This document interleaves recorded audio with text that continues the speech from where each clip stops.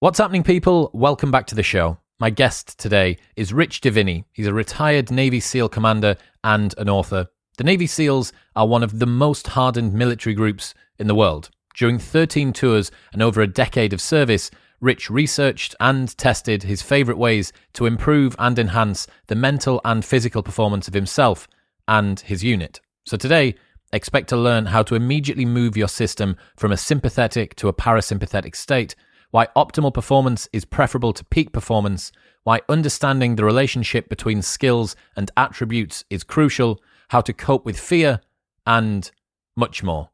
It's pretty interesting to get someone like Rich, who obviously has that time that he's spent in the field testing these strategies on the ground, but now he's also working out of, I think, Andrew Huberman's lab. He's doing studies and research to really try and dig into the biology, the physiology, the psychology of exactly what's happening. So he's got both practical and theory combining together. It makes for a really powerful insight.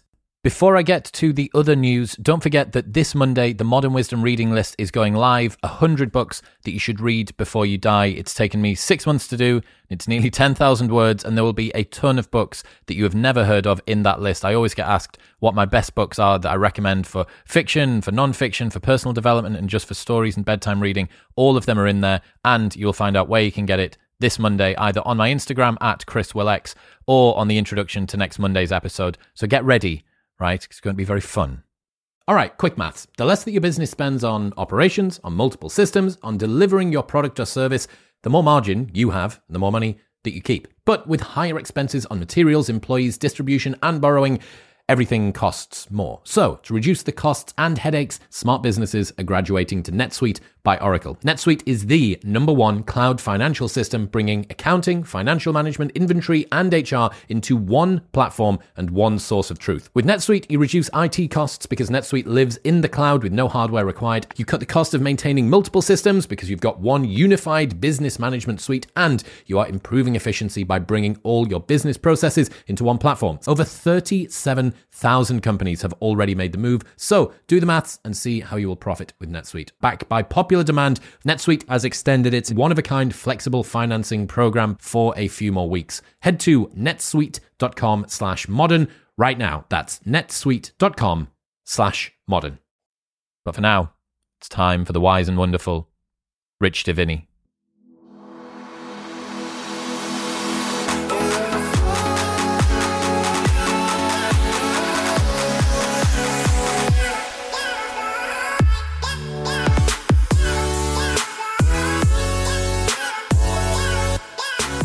Rich Diviney, welcome to the show.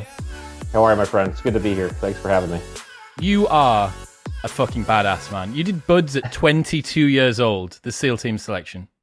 That's right. But I'm not as badass as some guys. I had an 18-year-old in my class. I went through as an officer, so I went through 4 years of college and then went to BUD/S. And so, but we had guys who had just gotten out of high school. They wanted to join the Navy, and they were 18. I had one 18-year-old dude who was my class, and this guy was one of the fastest runners you've ever seen. I mean, he was a freak, and he was a smoker, like an avid smoker.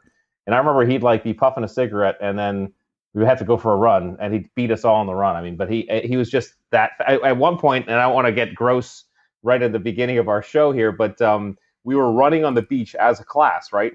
And he had to go to the bathroom really bad, so he figured he'd just sprint ahead, ahead of the class, run into the ocean because it was on the beach, go to the bathroom, and then as the class passed, he got back with us, right? That's how fast he was. He was just ridiculous. But 18 years old, unbelievable. Is that the youngest that you can do that? Yeah, because in the States you have to be at least a high school graduate, have a high school degree or diploma, and that's usually around 17, 18 years old, and then you can go and then if you join the Navy right after high school, say you're 17. You go through your regular Navy boot camp and stuff. So by the time you hit the beaches of SEAL training, you're 18. But that's still insane. So you can have those kids in America though, the ones that jump ahead a few years. You've got some child prodigy chess grandmaster that decides he wants to be in the SEALs at age 14 or something like that. That might happen in future. We'll have to wait. I would assume if someone's that far ahead academically, the SEAL teams or the military is not their first choice. So I don't know if that's going to happen. But so what's it like? You're 22 years old, or you're with someone who's 18. What's that like? going through something that grown men with hardened military experience for a lot of time, more life experience, more emotional stability, so on and so forth. What's that feel like? Were there any interesting lessons you think from doing it so young? Well, it's interesting. I think I don't know the exact. There's an age limit. In other words, you can't be any older than I think 29 or 30 if you want to be a SEAL. Now, I think that has to do with some of just the physical aspects of it. I mean, it literally breaks your body down. You have to be young to do that because you're just bursting with testosterone. I mean, in SEAL training, you do obstacle courses, right? And there's an obstacle course there with a bunch of high obstacles. You climb up and do stuff. There's one obstacle called the Slide for Life, and it's a 4-story tower that you climb up to the top of, and then connecting at the top of that tower, there's a rope that goes all the way down about 100 150 yards down to the sand, right? And you're supposed to climb on top of that rope and then slide down that rope to get down off that 4-story tower. It's called the Slide for Life. And of course, someone like me who hates heights, it's tough to do. You just have to focus and do it. Anyway, there was a dude in my class, I remember, who jumped on the rope at the top of the tower, slid down only a couple feet, and then fell off the rope and fell like almost 4 stories into the sand, right? And this dude's like, I was like, holy crap, what just happened? It's like 10 seconds or so. He gets up and he brushes himself off and then keeps going. You can't do that when you're, you can only do that when you're young because your body just is so resilient. And so I think one piece is that you have to be young because of just the physicality of it. I think, the SEAL teams and special operations holistically thrive on members who can think through things, can utilize some experience and some knowledge and kind of apply that to problems and solutions. So going through the training young like that is actually, I think, necessary because you kind of get through that crucible that sees if you have these innate qualities, and then you go to a team, and then you're just a learner. I mean, you're a new guy for a while, and so you're surrounded now by experienced dudes who, whereas they may not be as physically resilient as you are at that age, they're the guys you're listening to. And so I think that was the lesson. It was kind of do this up front. I mean, you certainly get bonded with people. I mean, at 22 and 18, they're not too much difference, age wise, but you get bonded, you start learning about people, you form this bond of people with people who just go through the shared experience. And of course that experience, whether it's the people in your SEAL training class specifically, or guys who've been through, 20, 30 years ago, right? You all have that commonality. I'll talk to guys who went through, they were SEALs in the 50s or 60s, and we can talk and we joke about the same stuff because we've all been through that. And even now, I'm the old guy, right? Because I went through in the mid 90s. Now you got the new guys. I'll talk to SEALs today, currently, and they just been through training, and we can bond because we've been through the same. That shared experience is the common denominator, which is really cool. It seems to me, learning a little bit about you, that based on what I knew about the SEALs, I knew that the guys were really, really smart, but it seems like you were very well read as a kid. You were doing visualization and manifestation and stuff. That didn't strike me as the sort of person whose first port of call would be to go into the SEAL team. Is that wrong from me? Is it common for someone who's got these sort of academic inclinations to do that? Well, you have a mixture. I mean, again, I don't think there are any dumb guys. I mean, we would joke. I would, of course, as brothers in arms, we'd call some of our members dumb, right? But you had kind of a spread. I would say though that spec ops guys tend to trend towards the more intellectual, well-read kind of guys who just kind of think differently. Because again, the job of special operations, I always said that the Navy SEALs. And that job is not like the movies and the TV shows. It's not like a bunch of door kicking folks who just run in and shoot guns and all that stuff. They're masters at skydiving. The job is really to be a master of uncertainty. It's to be able to drop into an environment that's deeply uncertain, unknown, and volatile. So in the military, you call it VUCA, V-U-C-A, volatile, uncertain, complex, ambiguous environments, VUCA environments, right? The job of a SEAL is to drop into those and immediately start performing, right? And so to do that requires a level of an ability to calm oneself and think through uncertainty, challenge, and stress, but also a level of knowledge and experience to be able to, or open-mindedness or whatever you call it, to be able to say, okay, what can I apply to this environment? And that takes a lot of learning. I mean, there were, because it's so hard to get to SEAL training in the first place, and the officer path is even more competitive than the enlisted path. I had guys in my class. There was one guy in my class. He had a college degree in rocket science, and he enlisted in the Navy to become a SEAL. Right. So yeah, very intelligent guys mostly. There are some of those just big dumb guys who you have carry the big weapons, and we love them too, but and we tease them all the time. But for the most part, yeah, a more intelligent force you'll find in any special operations, whether it's the Navy SEALs, the Army, or even in the UK SBS SAS. I mean, it's amazing. We work with those guys all the time, and we're so similar, right? Because it attracts this type of mindset, which is I think a little bit more deep thinking. What were some of the differences between you and the British Special Forces, if you noticed any? I mean, very few. I would say that they're better drinkers, but even that, we still went toe to toe with them on that. No, I mean, very transportable. I mean, or kind of similar, because again, you're talking about units that have incredibly tough selection criteria.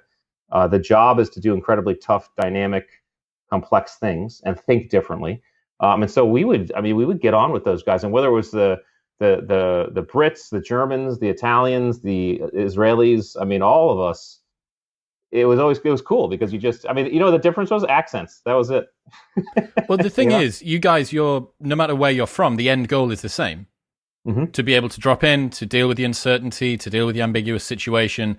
And given the fact that everyone has the same genetic or almost exactly identical genetic starting points, there can't be an unlimited number of iterations that you can go from one point to the other. You guys need this outcome.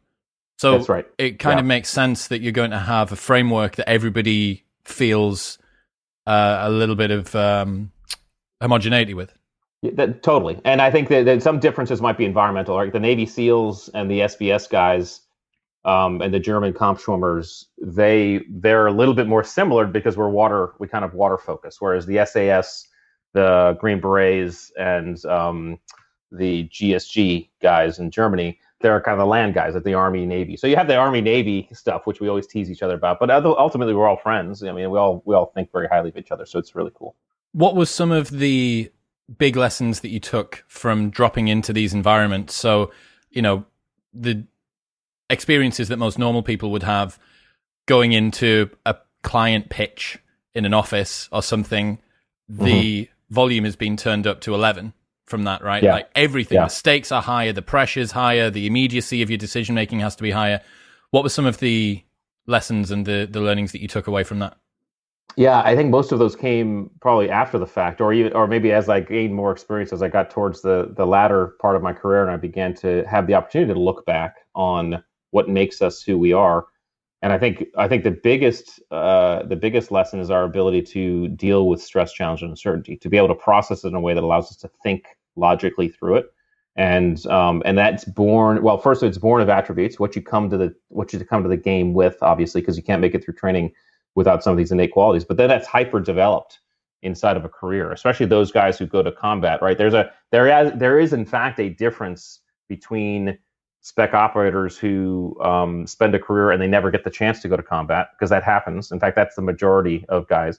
Maybe not now, because we had 9/11 happen and we had the war on terror, and the guys who've actually been to combat. And I was just having coffee with Hank from the book. You read about. I just had coffee with Hank this morning. We were just talking about this idea that that the training ground, BUDS, Basic Underwater Demolition SEAL Training, which is the crucible inside of which you go through to become a SEAL, that's just the ticket to get in, right?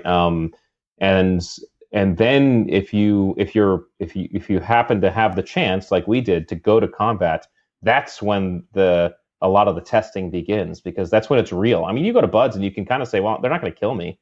I mean, I remember saying that a couple times, because I was like, oh my God, this is really tough. And I was like, well, they can't kill me. I mean, that's not their job to kill me. So in combat, it's different. You are in a situation where the gloves are off, and if you do something wrong, death could be the result. And so I think I think the big lesson is the ability to hyper develop your sense and kind of process by which you deal with and walk through stress, challenge, and uncertainty. And it's very similar. This is a similar to all spec ops folks, and probably regardless of country. But in my neighborhood, for example, quick example, because my neighborhood across the street from my house, there lives a SEAL. Down the road to the right, there's another SEAL. Down the road to the left, there's another SEAL. Right, and I remember my wife saying, "Hey, I'm really glad these guys are in the neighborhood, because if you're gone and something would happen, I know I could go to these guys and they'd act the same way you act."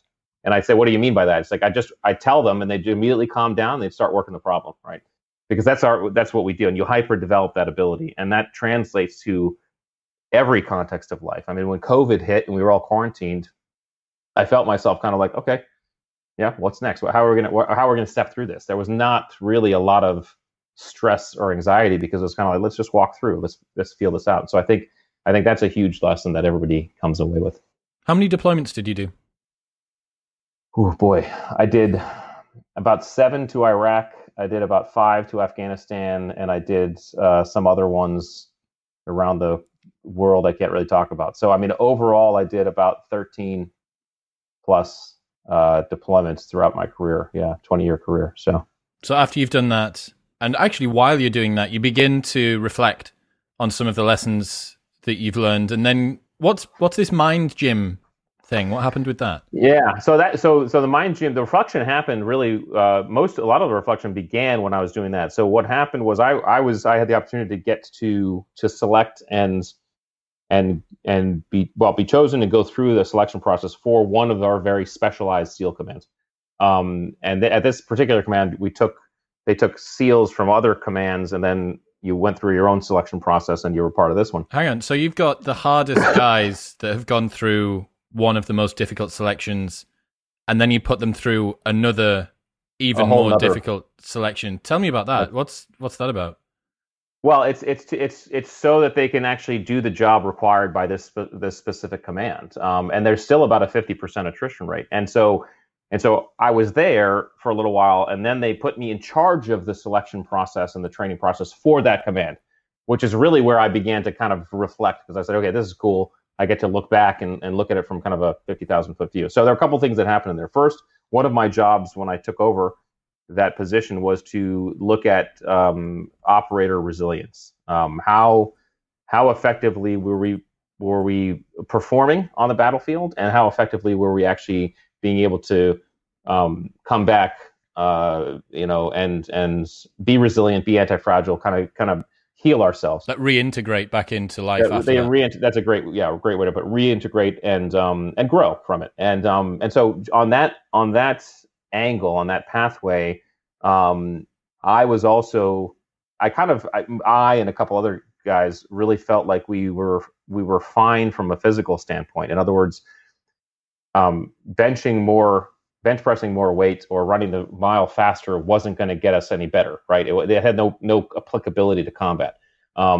Where we thought the gains could be made was our brain, was our mind, and how we could better develop a relationship between our brain, our physiology, ourselves, understand our internal mechanisms, and develop that relationship. So the mind gym was really an exploration in some things, some techniques, some equipment, so that we could start exploring that relationship. How can we more effectively hack into our sympathetic and parasympathetic systems? How can we go from a sympathetic response to a parasympathetic response almost instantaneously, because that's recovery. And I used to call it micro recovery. How can we recover between gunfights? Because when you're doing that, when you're shifting your physiology that way, you are changing the chemical and biochemical response in your system, right? Sympathetic response, especially high stress ones, is going to induce cortisol, right, into our system, which again is a necessary chemical, but also damaging to a degree if it's in your system long enough, and it shuts down other kind of critical factors in your system. When you're releasing cortisol, for example, very simple things. Your hair stops growing, your nails stop growing, your immune system starts to operate in different ways. You stop creating saliva, which is why we get dry mouthed when we're stressed. But there are some there are some things that your body basically begins to cipher energy to very critical components and elements of your system, all necessary for survival in stress, right? However, our body's also designed to shift to the parasympathetic. The parasympathetic system is the recovery, the rest and recovery. That's when we begin to make DHEA, for example, in our system. DHEA is a rebuilding chemical and neurotransmitter that not only repairs the damage done by cortisol, but also starts to it's a foundational elements of testosterone and estrogen, for example. So we can, in fact, through breathing, through visualization, through certain visual techniques, we can actually we can deliberately move our systems from sympathetic to parasympathetic. And so we started exploring some ways that we could help operators train to do that. And that was the inception of the Mind Gym. I don't know where the Mind Gym is at this time, because I was in charge of it for maybe 18 months and I moved on. But it was certainly a cool process to kind of think through and talk about while we were there. So not everyone's going to need to be able to calm down in between two gunfights or between dropping out of some vehicle into a combat zone. But let's say that someone has just had an awkward conversation with the boss or a really bad day at work, and they've got a 10-minute drive home, or maybe a walk home, or maybe they're sat on the bus. What would be your favorite strategy that you could give someone, or one of your favorite strategies? Look, here's something that you can do to get yourself into a mode where you're going to be able to be with your kids, to be with your spouse. Yeah. Well, there's two parts of that question. I'll hit the second part first, okay, because I think it's important. There's the recovery part, which is what you're talking about, and that's, can I kind of effectively come off of this hype, this stress, and kind of start to rebuild my system, get myself to a different framework and reflect appropriately. I mean, visually, a visual tool immediately that someone can use if they're feeling this is open gaze, right? This is like when we get stressed, we start to focus, our pupils dilate. So if we say, for example, look at a horizon or look at something and then just open our gaze, which means we start to notice our peripheries. We're not staring at anything anymore. That's been proven to start shifting ourselves into parasympathetic, coming off of sympathetic. Breathing techniques. When we hold our breaths, right? We start to, the longer you keep your breath held, you start to feel anxious, right? I mean, we all know this. You start to feel like, oh my God, I got to breathe. That feeling of stress and anxiety is not in fact because our body is seeking oxygen. It's because our body is getting overdosed with carbon dioxide, right?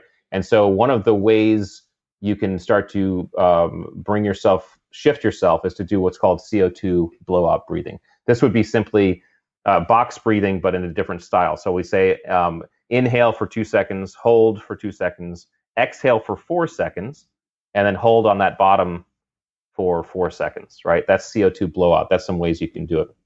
And then I think one really important way, a cool one, especially if we're driving home or on the tube or whatever, and we are on the bus and have some time, is visualization. Visualization, our brains apply different neurotransmitters and chemicals and biology to different situations we're in. And those situations that bring us joy and comfort and peace come with that. The reason why we feel that is because we're getting a burst of really cool, powerful chemicals. We can, in fact, visualize effectively those same situations and induce that same chemical response. It's the same reason why when we think about bad experiences, we get triggered and we get bad chemicals. This is the root of PTSD. The root of PTSD is folks who continually get triggered by a memory of a bad experience, right? So it's almost like they're reliving it, but they almost are, because physiologically they're getting those chemicals. You can do the same thing with great experiences and great visualizations. One of the things I used to do is my boys are 16 and 14 now, but when they were little, they used to take naps on my chest. I used to just lay on the couch and they'd nap on my chest. Such a wonderful bonding feeling when you can do that with a child. And so I used to visualize that, and I'd start feeling what that felt like, and I'd get that chemical release, right? And it's a way we can start recovering. So in the recovery way, you can do those things. But there's another, I think, piece of this that we should talk about that's important, and that is how can we more effectively march through an environment of stress, challenge, and uncertainty? And that you can use some of the same tools to do that, because what we have to understand, so we have to kind of get into what fear is, all right? Fear, when we're afraid and our amygdala starts to kick in and we start to get that fight or flight, what happens is our frontal lobe, our conscious mind, is starting to come offline a little bit, okay? And if the more afraid we get, the more the amygdala starts to get hijacked. We can actually get into what's called amygdala hijack, which means we're just operating without thinking. We do something without thinking. That is our frontal lobe, our conscious mind is almost completely offline, and we're just acting, right? Not necessarily the best response when it's your job to, operate when you're scared, right? And so the way we can translate this into regular life is, first we can deconstruct fear. Okay, fear is ultimately two things combined. It's anxiety plus uncertainty. All right. When you have both, you can have one or the other without being afraid, right? You can be anxious without being uncertain. That might be, I'm giving a presentation next week to my boss, and I'm anxious. I know my boss, he knows me. I know the presentation. I know what's going to go on, so I'm not uncertain about it. I'm just a little anxious. Okay, I'm not afraid. I'm just anxious. You can be uncertain without being anxious. Okay, well, that's every kid on Christmas Eve. Okay, so fear does not exist there. When you combine the two, fear starts to exist, right? And so the way you can begin, and when fear starts to enter into your system, right, that's when we start getting the amygdala response, and our frontal lobe starts to want to go offline, right? So the way to manage that is to attempt to buy down either one of those elements, either uncertainty or anxiety. The way you do that is, first you recognize that what they are. Okay, anxiety is internally focused. Okay, there's crisis, which is happening outside, and uncertainty, which is all outside of us, right? The way we're processing it is stress and anxiety. Okay, so that's internal. It's an internal response, and we can manage it by internal ways. Things I just talked about. We can do open gaze. We can breathe properly. We can get our breathing. That brings down our anxiety. So we're buying down one of those, starts bringing that conscious mind back online. Once we start doing that, we can begin to manage uncertainty. Now, that's a little bit different because uncertainty is all external, okay? But the way you begin to manage uncertainty is you begin to ask questions about your environment and process the answers to those questions. So one of the questions is, okay, what about this do I understand? Okay, out of all of this chaos, what about it do I understand? And that list might be really small, but then you say, okay, from that list, what can I focus on in the moment? And then you decide something and you move towards that, okay? As soon as you do that, you create a dopamine reward in your system, which allows you to do it again and ask the question again, and then move again and get another dopamine response. So it's literally stepping through our challenge, stress, and uncertainty and moving through the stress. So an example would be in SEAL training, and I remember doing this. You spend hundreds of hours running around with big, heavy boats on your head all day, all night, right? And I remember being under one of these boats, and we're on the beach, and I'm like, oh my God, I didn't know when it was going to end. It was miserable. Every part of my body was hurting. And I said to myself, okay, there was this big sand berm that we were running next to. I said, I'm just going to focus I'm just going to run until I hit the end of that berm. Okay, that's what I did. As soon as I did that, I created a dopamine reward. All right, it was a meaningful step for me. And once I got that dopamine reward, I was like, okay, now what am I going to do? I'm going to run to that, or I'm going to do that. I'm going to pick my next thing. And so we can manage uncertainty, first anxiety, and then we can manage uncertainty by constantly kind of looking at what that next horizon is, making it as long or as short or as long as we'd like, right? Because it can be like, I'm just going to make it to the next meal, or I'm going to make it the next 10 seconds. Whatever provides meaning for us, hitting that goal, getting the dopamine reward, and then doing it. All right. This, in fact, is what almost every one of us does unconsciously if we can think back to how we've made it through a really tough experience. We've basically chunked it in meaningful pieces that mean something to us, and we've just moved through. We've just taken it step by step, and we've defined what those steps are. The patient going through cancer will say when they're going through chemotherapy, all I wanted to do was get through the next session, right? That was my goal, right?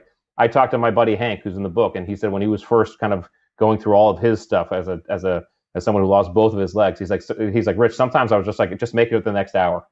That's it. Just make it the next hour, and then I'll pick the next hour, right? So, but this is in fact neurologically what's happening, was we're managing it. So I think long answer, but those are two pieces and parts of those questions that I think could help people. What about if you wanted to turn it on its head? What about if someone is too parasympathetic and they need to get themselves into a more energized state? Have you got any strategies for that? Well, so breathing is a focus and breathing, right? So you can, if you focus on something, you're actually starting to shift a little bit. But breathing is also something as well. You can breathe more oxygen. So Wim Hof has some great breathing techniques where you're super oxygenating your system, and you're getting more focused, right? And so I'd have to look at some of the breathwork stuff, but there's a lot of good stuff on breathwork that can take you either way. You can get recharged. I think deep breaths that are fast will help you get more focused. Visualization, in the active sense, can help you get more focused. I mean, music is one thing that changes state, and I love Metallica. It's one of my favorite, and I love heavy metal, but Metallica is one of, and Metallica in some cases relaxes me. It takes me off of, but sometimes it fires me up too. I can use it for both things. But yeah, certainly you can use music to get yourself, fired up as well. So yes, you can go reverse. Have you got any idea what would be optimal for someone if they wanted to, let's say, give a presentation? I'm thinking about like a common situation that someone's about to go into, that they're stepping into this environment, but they need to have the right amount of energy, but they also need to be calm. It feels like a challenging balance to go through here.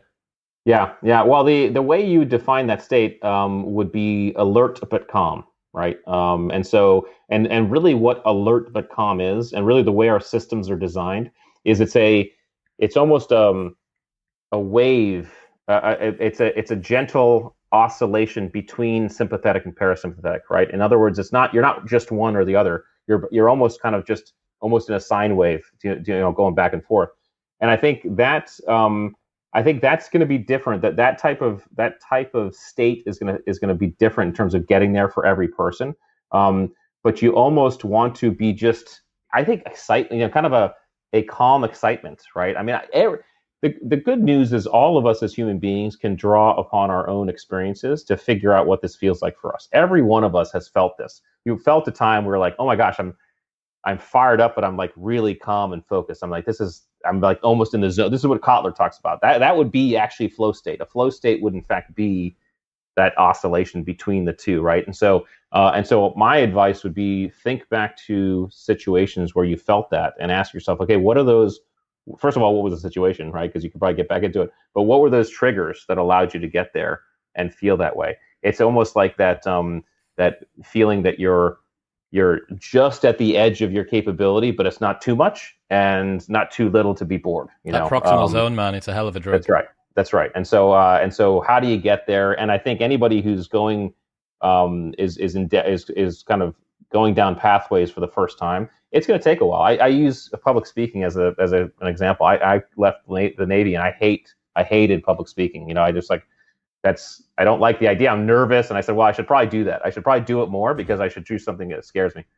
And so I started doing it. And the first year or two, I would say, of public speaking, I'd feel those butterflies. I'd feel nervous. I'd be like, okay, I don't know, but then I just kept on doing it. I just started clicking. And now, I mean, before going up on stage, it's almost like I'm excited to get up there. I'm not overly excited because it's not like, ooh, I want the applause, but there's a little bit of nervousness, but I just feel more flowy in it. And I think it just takes practice, so anything we want to do is just takes practice to get to that state. I love the suggestion of music. It's staring everybody in the face. Like, it's such an obvious solution. What is a song that gets you? Think about anyone who's ever done a 1-rep max in the gym. You shouldn't have done it to silence. In fact, right. here's a cool thing for you. So I have a buddy who's a British champion powerlifter, one of my best buddies, and he has a number of songs that he only uses for PR attempts. Yeah. And they're like sacred to him. Yeah. So he almost kind of accrues this mystical power. And if it comes on, if it's in the car, the radio goes off. If he's in a shop, I don't think this sort of music would be played in the local supermarket. But and that he keeps them sacred. Yes. And it's because this is associated with a particular type of state that he wants to get in. Yeah, they're trigger points. And honestly, the good news is you can actually do this with your physiology as well. I mean, you can actually, if there's music, for example, that charges you up, because again, I mean, in a powerlifting environment, you're going to have music accessible to you. You may not have that same music if you're going to give a talk to some people or just listening to some Metallica in the hallway outside of the meeting room. Yeah. Although one time I did give a talk and they're like, hey, we're going to play a song before you walk up. Do you have any things? They play Metallica, right? So they played Metallica. I was like, oh, that feels great, right? So, but the idea is you can actually, if you have that music that actually triggers you, gets that way, you can actually start to do things physiologically that help with that trigger. I mean, whatever it is, it has to be somewhat unique, something you don't do all the time. But I mean, if it's like, pound your chest 3 times, or snap your, whatever it is, whatever that physiological movement you can make that's a little bit unique, you can start attaching that to that particular trigger, and then you don't need music at all, right? As you do it enough, and you're going to get the same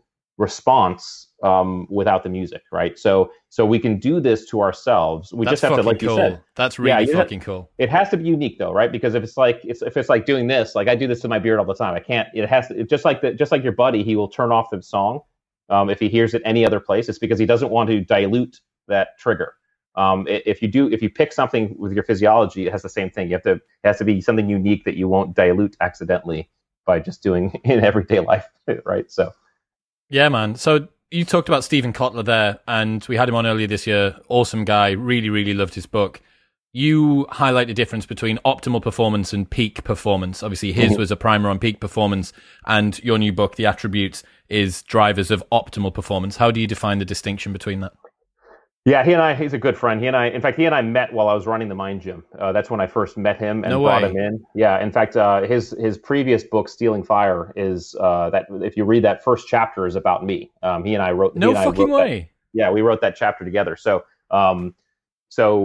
we've talked a lot about this, and I think he would say he defines peak a little bit more broadly than I do, which is fair, and he does some awesome work. The way I define peak, I try to think about elemental human performance. Who are we at our most raw, and try to get down to some very simple semantics, because I think that helps people.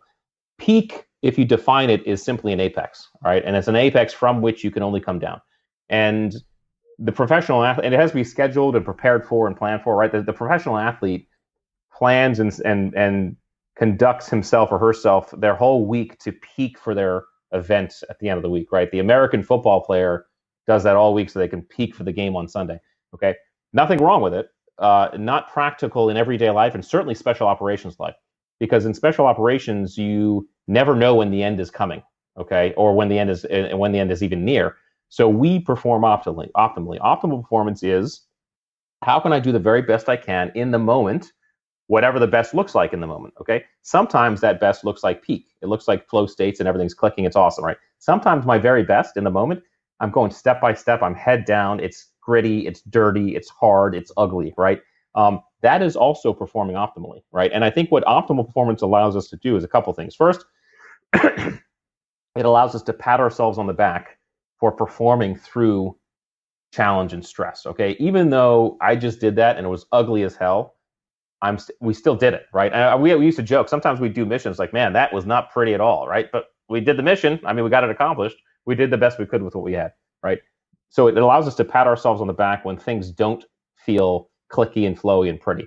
But more importantly, it allows us to approach performance in a much more, I think, responsible and healthy way, right?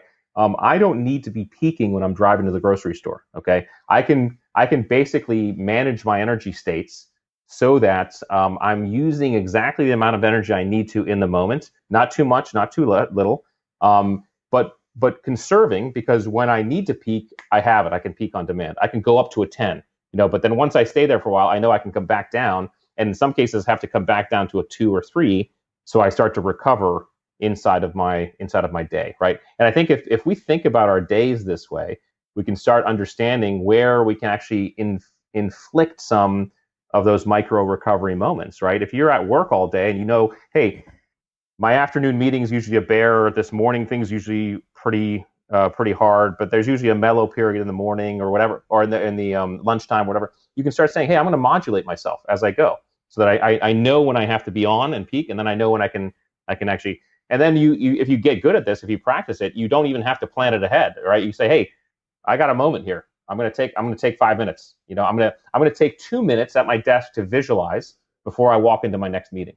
I'm going to take 10 minutes on my drive home to listen to some really great music to get me in a great state, so that when I get home, I can be right there with my kids, and I'm not bringing what I have home with me. And so I think if we look at performance from an optimal standpoint, it allows us to be more human for the duration of life, which is inherently unpredictable. Yeah, smearing that peak performance across time, right?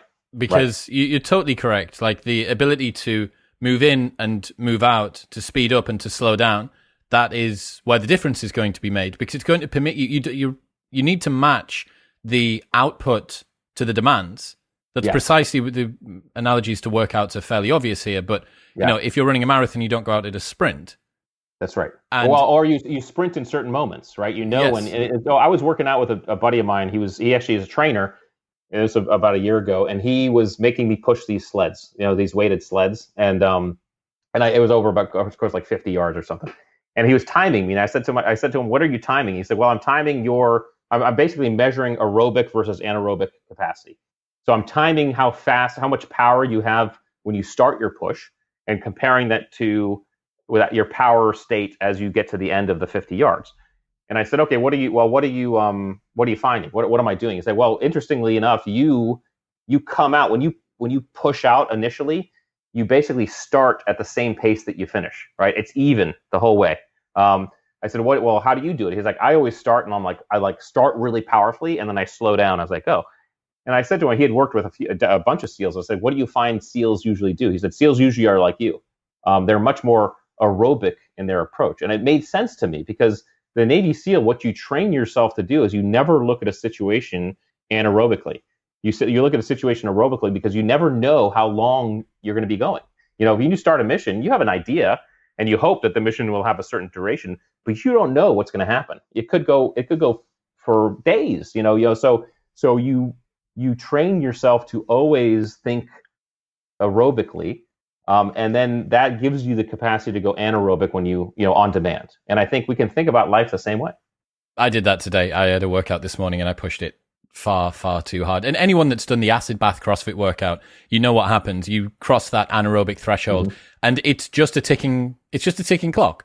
It's like watching an asteroid very quickly come for you. And you're like, there's a wall here. Okay, so we've distinguished between optimum peak performance, and then there's also a distinction to be made between attributes and skills.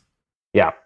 So this was the other part of when I was running that training and selection. I had to, I was tasked with more effectively articulating why guys weren't making it through, why we were losing 50% of these top guys. Because the excuses we had, the explanations we had were unsatisfactory. There were things like, well, they couldn't shoot very well, they couldn't do this. And these were experienced SEALs. Obviously, they could shoot. Obviously, they could do this stuff. This is when I began to separate these things, because there's a difference. When we look at performance, we often focus on skills. And the reason why we focus on skills is because skills are highly visible and they're highly measurable. So skills, just to break it down, are not inherent to our nature, right? We're not born with the ability to shoot a gun or ride a bike or throw a ball. We learn to do those things. We're taught to do those things. And they direct our behavior in known situations and environments, right? Here's how and when to shoot a gun. Here's how and when to throw a ball or ride a bike. As such, they're very easy to assess, measure, and test. You can see how well anybody does any one of those things.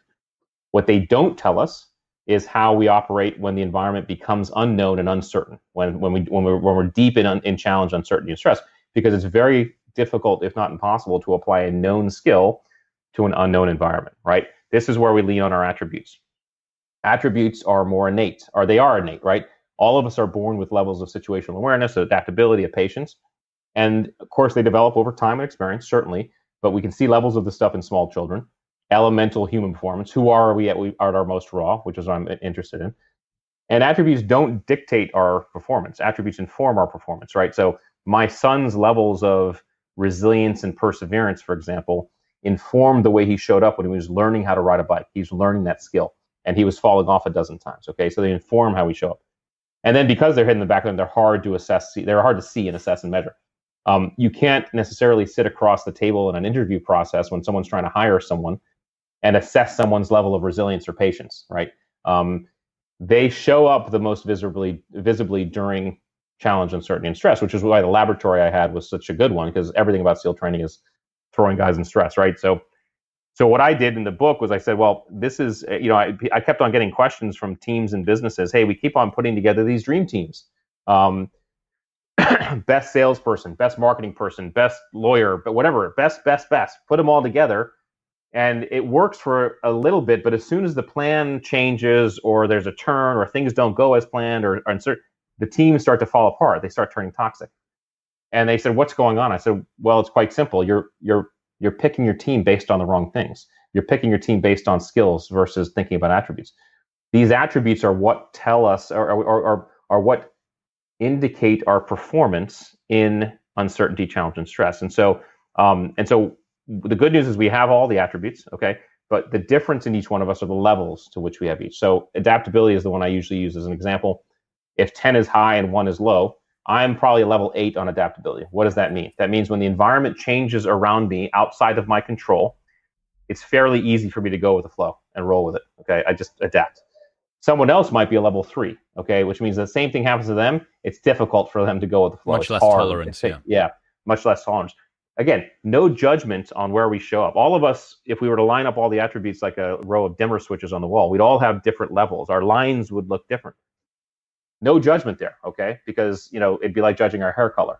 The idea is, can we figure out where we stand on some of this stuff? So A, it can give us information on how we perform, and B, we can start making some decisions as to whether or not we want to improve and develop certain attributes that we might not have a lot on, but we want more of. I had James Clear's Atomic Habits in my head while I was reading it, and I thought of, you don't rise to the level of your skills, you fall to the level of your attributes. Yeah, I would add something, because there's a saying in the teams, you don't rise to the level of your in stress, you don't rise you don't rise up, you basically fall to the base level, right? So this is why training and skills is important, but we have to not overemphasize it. If you can do something at a very unconscious level, if you train so much that you can do it without thinking about it, it's probably a good bet that when things get rough and ugly, you'll still be able to do that, right? And that's almost like making a skill an attribute in a way. It's internalizing it so much that it becomes second nature. The boxer that's slipping punches without consciously thinking of it. That's right. But we have to understand that if someone is, for example, inherently unadaptable, okay, they can train a skill in a known environment all they want and become really good at it in a known environment. As soon as the environment changes, though, that low adaptability is going to kick in. So they may, in fact, not be able to execute that skill as deftly as they could in that known environment, right? So it's all interrelated. And I had thought about writing the book. I could talk about how these all interrelate and interplay, but it would have been a 1,000-page book and it wouldn't have been published yet. So it's really just a basic intro on the reader saying, okay, how does this show up for me in my life? And then if you're a business owner or inside of a team, how does this show up for my team? Because the best teams are made up of attributes that mesh, right? And balance each other and mutually support each other. That's the best team. So to know this stuff is actually really good. Were you tempted to create a hierarchy at all? Or are there some that you think are fundamental and enable others to come out of them? You've mentioned adaptability a fair bit. It seems like that would be more of a foundational type of attribute than perhaps some of the others. Yeah, I did. I thought about creating a hierarchy, but what I recognize is that it was probably irresponsible for me to do that. A, I don't have any psychological background, and B, I just think everybody's so different and so subjective. And the attributes play off of each other in very unique ways, right? So someone who has low adaptability, for example, but might be high on open-mindedness, they might be perfectly okay. That those balance well because the open-mindedness helps the adaptability, right? Someone who is let's give another example. Someone who is low on, say, situational awareness, okay, but high on, well, what's another one? Let's see, high on cunning or something like that. That could play off of it. Someone who's a little bit higher on narcissism, but also high on humility. Wonderful combination there. So again, the problem they're not just seen in isolation, right? They're all very interrelated.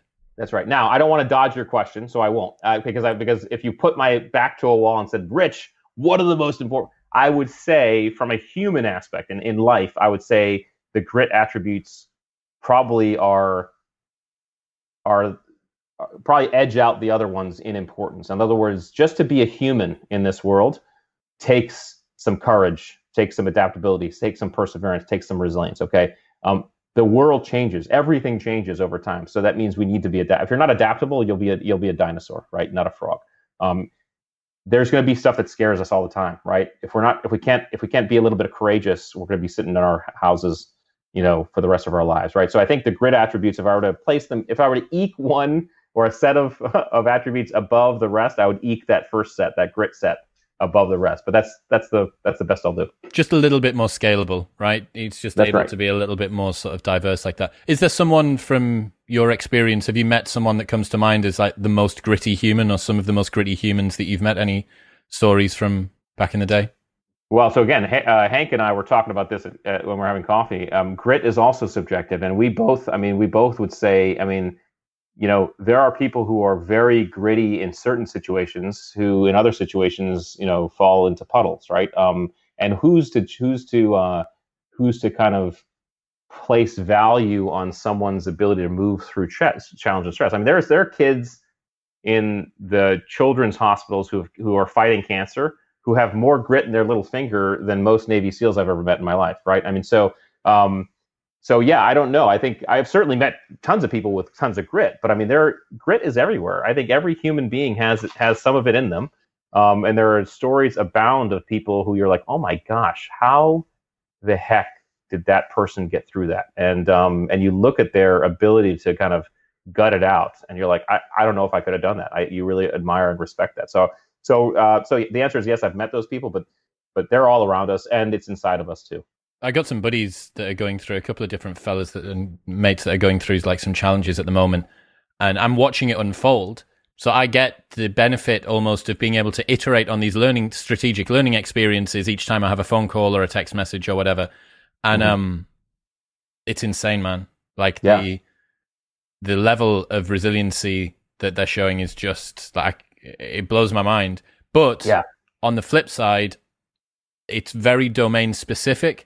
Mm-hmm. You can imagine a guy who is an animal on the field of battle, but really struggles when him and his missus have an argument. So not only are the attributes themselves also interdependent, but within different domains, some of them interact in a different way. Yeah. I've had this in my head ever since we started talking. Have you looked into behavioral genetics much? I haven't much. I've heard of it, yeah, but it's one of those things I have on my notepad to look into. Yeah. So I think there's so much crossover between what you're talking about here. So the heritability of particular traits, right, that manifest. Right. So how much is your height dependent on your parents' height? How much is your likelihood for depression or schizophrenia or penis length or like marital instability? How much is this heritable? And it maps so nicely onto the attributes and the skills model that they don't dictate, but they do inform. They do inform. And this, you bring up a great point. So I want to just go back to one point you brought up, because I think it's important to hit, and then I'll hit this next one. The fact that you said you're on phone calls with these friends who are going through this stuff, that is of enormous importance, okay? Because a lot of these attributes, they also are enhanced by help, by others. Others help us be more courageous. Others can help us be more adaptable. Others can help us be more resilient, right? So if you are someone who's going through something hard, go find people, go find help. They will help you do it. And if you're a friend who has a friend going through something, be someone who can help them, right? So I think that's number one. Number two, in terms of the kind of nature or nurture part of this, I think it's really important for us to understand. The way I would say, I'm all for nature. Like, how do I show up in the world? Okay, but the way I would say it is this: we are all we're all human, right? But just like cars, we're different, right? So there's some of us are Ferraris, some of us are SUVs, some of us are Jeeps. Okay, and there's no judgment, okay, because the Jeep can do things the Ferrari can't do, and the Ferrari can do things the Jeep can't do. It behooves us to look under our hood and see kind of which vehicle we are, because we may be a Jeep that's been trying to run our Ferrari track. Know thyself, man. Right? Know thyself. Yeah. Now, the cool thing about this life that we have is that if we are a Jeep that's running on a Ferrari track, we can do that. We can choose to be a Jeep running on a Ferrari track.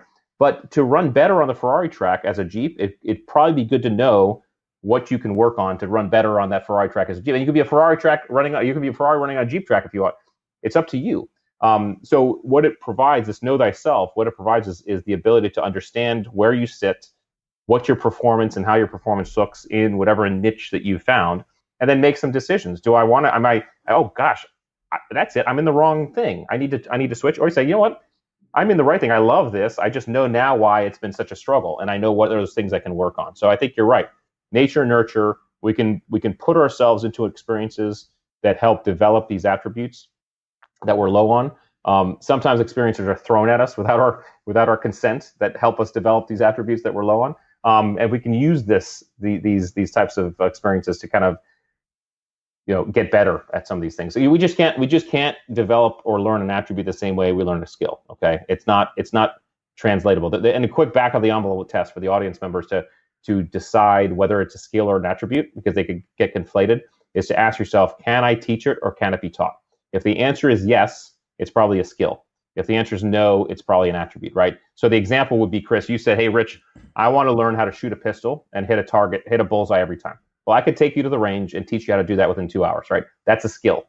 Or you say, Rich, I want to learn how to be more patient, right? I can't teach you how to be more patient, okay? To develop an attribute takes self-motivation, self-direction, and it takes a willingness for that individual to deliberately place themselves into environments that develop and tease that attribute, right? If you're someone who is impatient, who wants to develop patience, you must then go find environments that develop your patience, right? I don't know what that looks like. Maybe you go deliberately drive in London traffic, or you go wait in the longest line at the grocery store, whatever it is. Or you have kids. That's a great one to develop patience. But you have to. It takes oneself. I can't teach you an attribute. You have to do it yourself. Dude, I had this guy on the show, Ben Aldridge. He spent a year after he suffered with some really bad panic attacks and anxiety. He decided to do voluntary exposure therapy, essentially, but for everything. Like, this guy did hundreds of them. Whether it was, wow. he had a fear of needles, so he created an anti-bucket list. All of the things that he really didn't want to do. He had a huge fear of needles, so he worked himself up to getting acupuncture all over his face. Had a massive fear of heights, so built himself up to walking on one of those overhangs that's got a glass floor on it. It's like there's some huge tower somewhere. He ran a marathon. He climbed Everest inside of his house, going up and down stairs. He went up and spoke to strangers in the street. He waited in a queue. He drove, there's a ring road called the M25 outside of London, and he purposefully went and just sat in the traffic just to get annoyed, to develop his patience. So what you're saying aligns perfectly with that. I really want to dig into, because people are listening and they think, I want some more compartmentalization or situational awareness or whatever. Can you just dig into those principles of somebody looks under the hood, they've done the self-inquiry. Everyone that's listening is radically sensible. They're unbelievably keen to do this sort of stuff. What are the principles? I want an attribute, or I find a deficiency, or there is a lack that I really think my life would be better if I was able to improve in this particular area. Yeah. What are those three principles again? Can you give us some examples? Yeah. In fact, I'll give you a general. I actually put workbooks on the website that someone can get, and they can it's theattributes.com. Yeah. And you can go, and there are workbooks for the grit attributes, the mental acuity attributes, and the drive attributes, and it goes through each individual attribute and gives you some tips and clues on how to develop that specific one. The overarching thing is to say to yourself, okay, I have an attribute that I'm low on and I want to develop. Okay, first of all, let's do some self-examination and ask, okay, what is it? What are those environments and situations that I'm most uncomfortable in? Okay, so take something like well, let's just use adaptability. Okay, I want to develop my adaptability. All right, so I need to understand what that looks like in my life. Okay, maybe I'm traveling, and when the plane is delayed or something, I get very anxious. It doesn't sit well with me. You may want to then, this is radical. You may want to then say, okay, I'm going to develop this. So I'm going to go to the airport and buy a ticket somewhere. Okay, and I'm going to go to a new place, and I'm not going to do any. I'm going to drop onto the ground and then figure it out. I'm going to just decide to do that. I'm going to go find a place to stay. I'm going to go get whatever it is.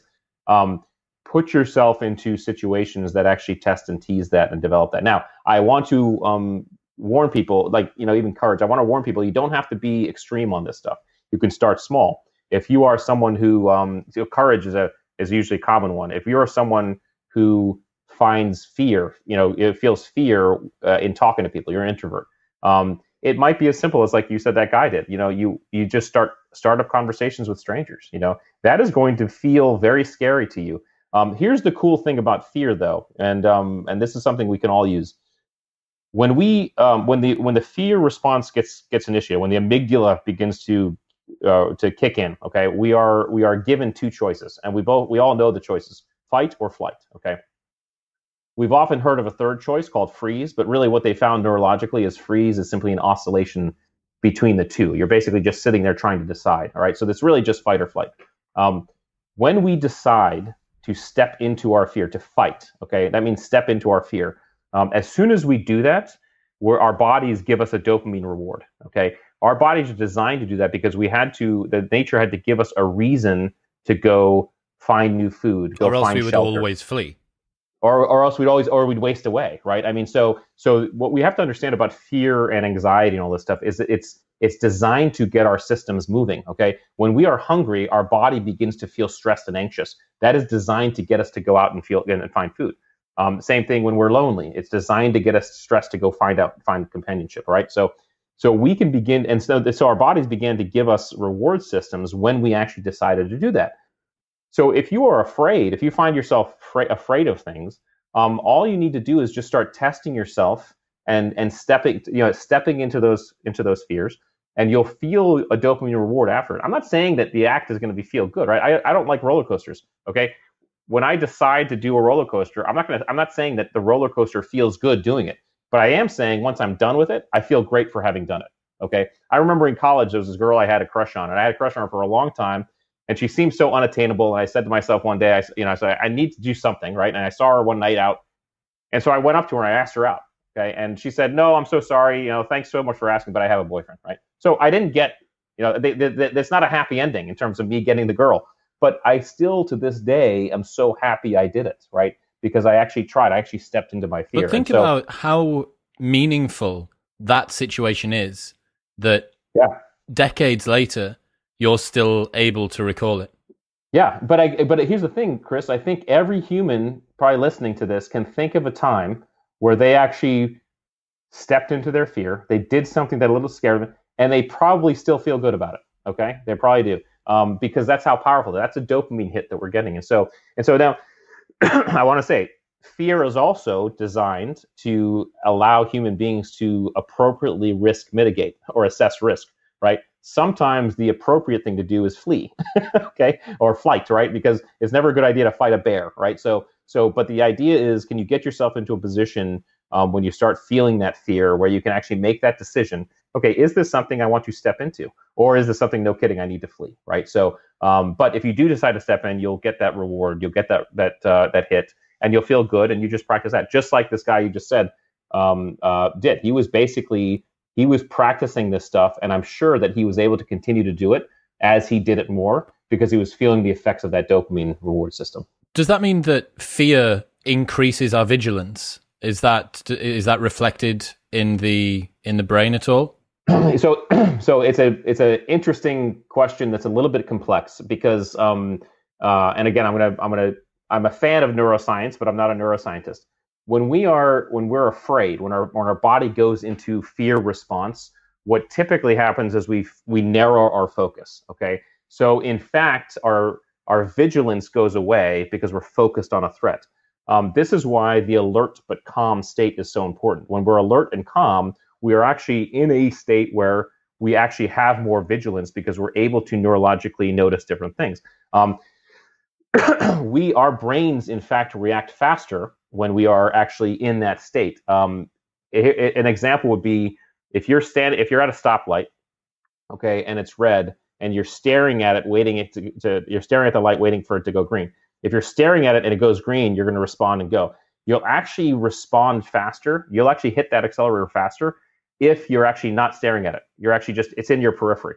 Okay, and you see it go green in your periphery. Your response is faster. Now, I'm not advising anybody to go drag race, by the way. Okay, but this is also why when we're riding our bike or running or something, and a bug hits our eye, and it's like, oh my god, that bug hit my. We blink, and we're like, oh my god, I can't believe I blinked right when that bug hit my eye. Well, our body actually did that. We were in an open state, and our body saw before our brain saw. Our body said, oh, bug coming, close the eye so that, so it didn't hit us in the eye. So we are actually, the alert calm state is the best for vigilance. When we were in a fear state, and we tend to narrow focus because our bodies are designed to focus on that threat and address it and then get out of it. So it's a little bit of a complex answer. I understand. One of my favorite attributes that you go into is humor, actually, which I think would have been a surprise maybe to some people. It makes sense, but you wouldn't, when you're talking about optimal performance, humor perhaps doesn't come up as one of those. Can you dig into that for me? Well, yeah, again, we're talking about neuroscience again and neurobiology, because what laughing does, first of all, laughing is involuntary. It's like sneezing. Okay. If you laugh, it's because you did. All right. And, that's why comedians are such a gift, right? When we laugh, we get three powerful chemicals injected into our system, 2 neurotransmitters and 1 hormone. Okay. The first neurotransmitter is dopamine. Just talked about that. That's a hugely powerful one. Says, hey, this is good. Keep doing this. The next one is endorphins. Okay, endorphins are the human body's equivalent of opiates. Okay, so they mask our pain, runner's high, and things like that. That's endorphins, designed by nature to make us the endurance creatures that we are. Okay, that's why endorphins exist. So we get dopamine, we get endorphins, and then we get oxytocin, which is a hormone. Oxytocin is known as the love hormone. Okay, it's a binding chemical between human beings. We get bursts of it when we embrace, human touch, when we have a great conversation, when we shake hands, when we acts of kindness between human beings induce oxytocin. It's a bonding chemical. So when we laugh, we get all 3 of those involuntarily, right? Laughing makes us feel better, okay? Because it's involuntary, because we get bursts with these chemicals. This is why sense of humor is one of the most desirable qualities when you're looking for mates, either male or female, right? Because it's a signal between humans that, hey, when things get tough, I will bring you up, I will lift you up. Neurobiologically, I'll make you laugh. Okay, I've never seen a high performing team, a successful one, that hasn't had at least a couple class clowns. That the people who make jokes right when things are bad, right, and bring everybody up. And again, humor as an attribute doesn't mean you have to be that class clown. You don't have to be the person making the jokes. You just have to be someone who's able to laugh, right? Because if you're able to laugh, it will get you through. And oh, by the way, we just talked about courage. This is why humor is also a hack into courage. Because when you laugh, you're getting dopamine. Well, dopamine is the same reward you get when you execute a step into what scares you. So this is why anybody could have this might have an example in their lives. If they could think of a time they were scared of something, and then someone made them laugh, like really made them, not like like a fake laugh, but really like a laugh, they felt braver automatically. They felt better. That fear started to dissipate because they got that reward system. So laughter can also be a hack into courage as well.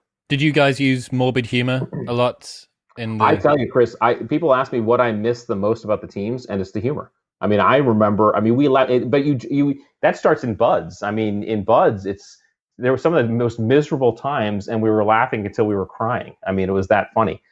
So yeah, we all the time. I mean, this is where I think these teams that do really, people always think, these firefighters, cops, spec ops, military folks, they have this dark humor.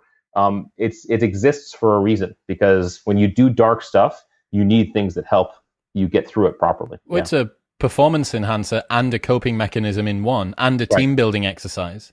That's right. And I know, I mean, unfortunately I've been to far too many funerals in my day. But even at funerals, when you're honoring someone and remembering someone, those people who can remember them in a funny way and make people laugh, you feel so good. You feel great about it. It helps you cope, because this is neurobiological, which is cool. What about decisiveness? I think this is something that a lot of people want. We have a paradox of choice at the moment. Far too much stimulation, far too much information to work out what it is. I don't know what I want to do. How can someone develop their decisiveness? Decisiveness is really all about understanding how effectively you're bringing in information, and then to what level, to what extent you're comfortable deciding to do something with a certain level. Decisiveness is the ability to make an effective decision with efficiency and speed.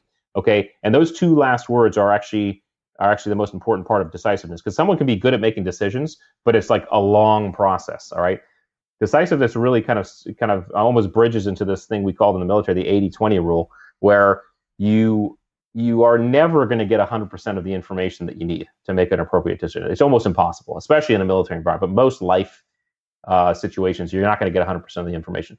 So the idea is to get as much information as you can in the moment. Okay, whatever that percentage looks like, and then make a decision and move. And again, when you make a decision, what people have to understand is it's final, but might not necessarily be permanent. Okay.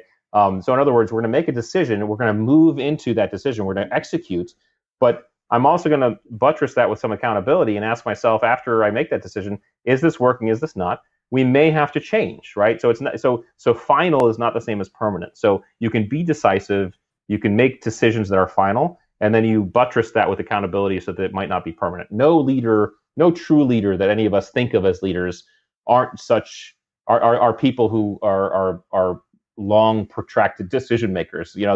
Decisiveness is a leadership characteristic that most human beings really honor and look for. I think a corollary of that is the ability to do task switching quickly. Yes.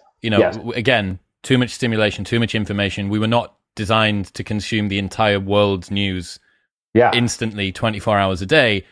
What about task switching? How can people reduce the lag time? Stephen Kotler talks about this, that if you knock yourself out of flow, you're looking at 20 minutes at least before you can get yourself back in. How can people maximize their focus and their ability to move between different tasks?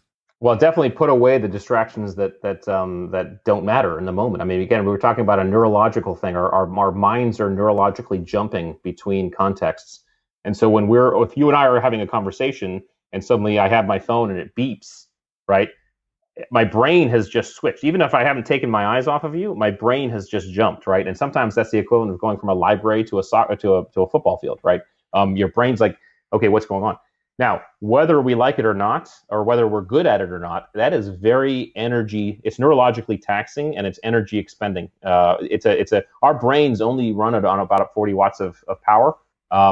And task switching takes up a lot of energy, which is why if it happens a lot, we can feel exhausted. It's funny because people ask me, why, when we started the pandemic, all of us were quarantined. Okay, we're all in our house, right? Doing almost nothing. It feels like we're doing nothing all day, yet we're exhausted. Okay, why is that? Well, one of the reasons is because we went from a lifestyle where we had siloed environments of activity, right? I'm at home, then I'm in my car, then I go to work, and then I'm at the gym, and then I'm at home again, right?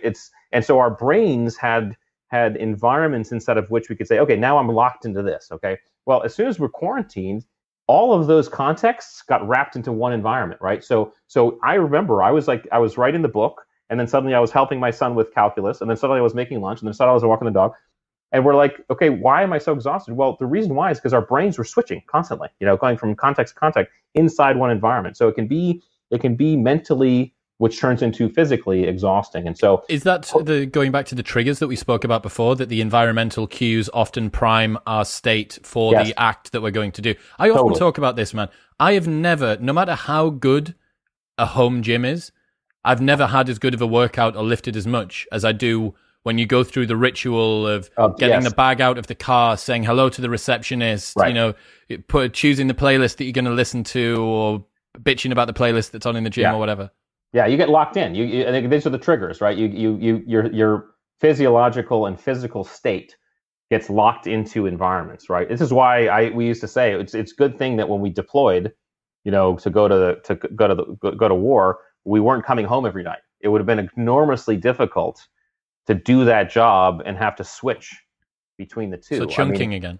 Yeah, chunking again. So we can use these, and it's because these environments have also created some unconscious competence inside of them, right? And when I get into a car, there's a bunch of things I can do in that car without thinking because I'm in that car, right? Same thing at work, same thing at the gym, same thing at home, right? So we've minimized and made efficient a lot of these tasks that are inside these silos. And as soon as they got wrapped into one environment, we're like, holy shit, I'm overwhelmed, right? But it makes a difference. Okay, so how can people improve their ability to switch between tasks? Like, let's say that someone has a lot of stuff going on. Is there anything that you found that works for you? I think it's a great question because I'm a little bit, I would say I'm probably I'm a little bit better at task switching than I am at compartmentalization in terms of focusing. Whereas my wife's the opposite; she can focus and deeply and not and kind of drop everything off. But I would say eliminate all that stuff that doesn't make sense, and then I think a recognition of when you're shifting helps, right? So in other words, if I'm doing email, okay, I'm going to do email right now, and then I'm going to deliberately understand that I'm going to switch from email to talking on the phone or doing something else. I think knowledge. I mean, recognizing this stuff is part of the battle, and that's probably what I do. Again, I'm not an expert. I'm still working on this stuff myself, but I think knowing what's happening helps. That metacognition. Yes, totally. And so I think that would be my one note, I guess. I agree. I listened to, I can't remember the guy's name. I keep meaning to bring him on the show. He was on Sam Harris talking about what people mean when they say that they are good at multitasking. Yeah. And he said there's no such thing. There is no such thing as multitasking. Right. What people mean by multitasking is parallel processing. That doesn't exist. That's bullshit. What you can do is switch between different tasks very, very quickly. But even that is ridiculously inefficient. Here's a really cool analogy that he used. So he said that in the same way that there's a mathematical model you can use to work out based on where a squirrel is in a tree, how many nuts are in the tree, and how many nuts are close to that squirrel, and how far the next tree away from that tree is, when the squirrel's going to give up looking for nuts in that tree and go on. Ah, interesting. So there's a function, it's how much work does this man in a squirrel suit, how much work does the man in the squirrel suit have to do to get the next nut, and what's the cost of moving from where he is now to the next place where he might be able to get more nuts more easily. Right. And he made an analogy with humans and said that we're, in the same way that squirrels are nut foragers, we're information foragers. Because for us, ancestrally, information was such a valuable resource. It was the thing that kept us alive. We never had more of it than we needed. In fact, we probably had a scarcity, not a surplus. Yes. And now we've got the reverse. Now we have an abundance rather than a scarcity. And his point is to try and bring constraints in, to focus on single things as much as you can, to reduce distractions. Another one that I thought was really interesting to talk about, especially given your background, is discipline. And it's something that after the last year, everyone's looking to develop a little bit more of. What are your insights there? Yeah, I think discipline, the important thing is the distinction. And there's a distinction between discipline and self-discipline. I talk about discipline holistically. And discipline holistically means the ability to kind of set and understand the wickets involved to achieve kind of a longer term goal, and then move through those effectively to achieve that goal. And that goal is something that the external world actually has a say in whether or not you achieve. In other words, you're going to have to power through some external. What's an example of that? Being a SEAL, writing a book, starting a podcast, becoming a surgeon. Okay. It's easier if I give the opposite example. Self-discipline are those goals that the external world has no say in whether or not you accomplish. Okay, that would be like, I want to lose weight and eat better. Okay, or work out and eat better. Right? I can decide that. I say I'm gonna lose weight and work out and eat better. Right? I decide that, and I could go to the Vegas buffet. Right? And the buffet is not going to throw pastries at me. Right? It's all on me as to whether or not I achieve that goal. Right? That's self-discipline. That's those goals that only you, the external world, has no say in whether or not you accomplish. Discipline are those goals that the external world does have a say, right? And oftentimes they can, now when balanced, it's very powerful. Someone, however, who might be higher on self-discipline typically likes routine and likes a kind of orderly, ordered schedule, right?